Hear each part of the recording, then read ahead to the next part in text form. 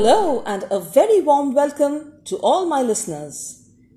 This is your host Sharmishta, back with episode number 6 of the Kiriti Rai detective adventure, The Throne of 32.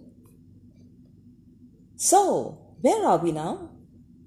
Yes, we are inside the palace of Srinagar, inside Kiriti's room, as he begins to examine the container which he had brought back from Raja Tridipnath Rai's room the previous night.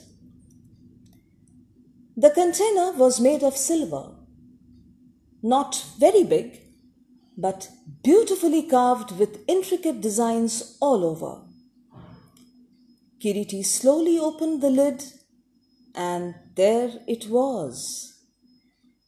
His eyes began to shine with excitement as he carefully extricated the object wedged between the thin silver wires of the container. There was a knock on his door. Kiriti quickly pocketed his finding and got up to unbolt it. Raja Tridipnath stood outside. With him was an elderly gentleman. Mr. Rai, may I introduce you to my uncle, Gyanada Shankar Rai? The two men greeted each other cordially.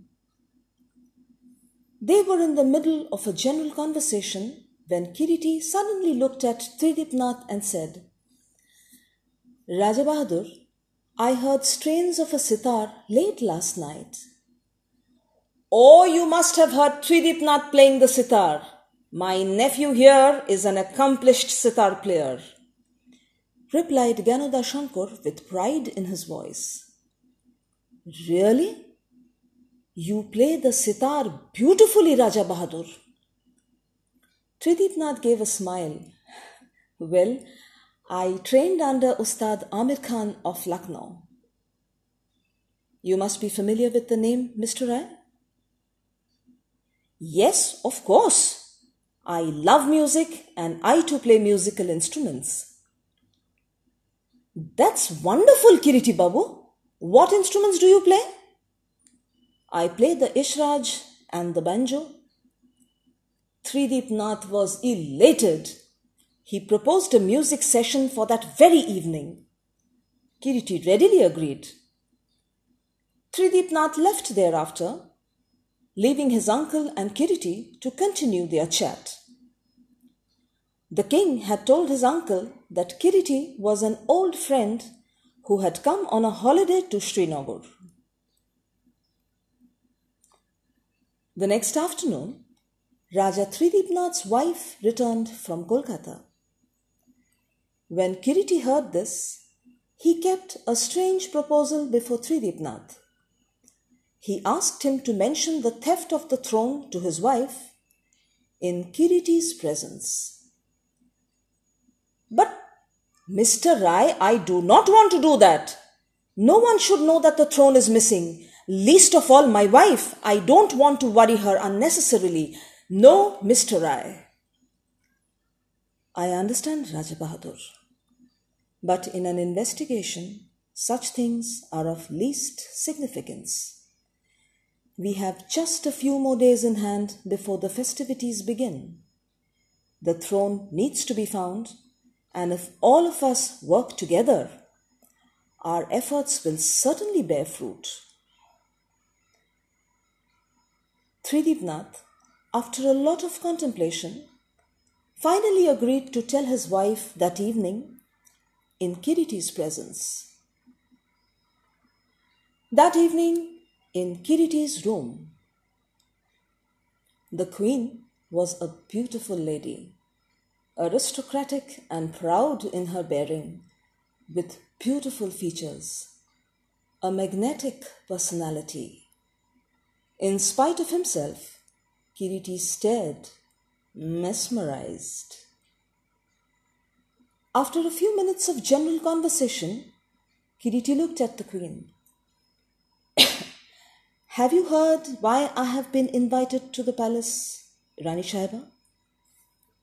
As the queen turned to look at Kiriti, he continued, "You know of the impending festivities at your palace, Rani Sahiba, but you are not yet aware of a calamity which has occurred. The ancestral throne has been stolen from the casket." Kiriti had his eyes on the queen as he spoke. He noticed that as soon as she heard about the theft, she went momentarily still, as if turned to stone. But her eyes, like gimlets, bore into Kiriti, as if searing his very soul. And the next moment, it was gone. She ignored Kiriti's question and turned to Tridipnath. "Is it true? Why didn't you tell me?" "Ah, yes, it is true, Maloti. The throne is gone, stolen from the casket. It was stolen the night I was unwell." "Rani Sahiba, I would like to ask you a few questions." "And how would I be of any help, Mr. Rai?" "Just a few simple questions, Rani Sahiba. That's all."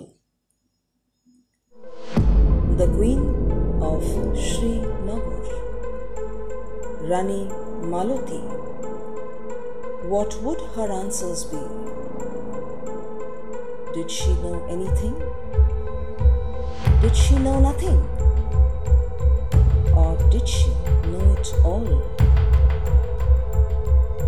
We shall find out when I return on Tuesday, the 17th of November. Till then,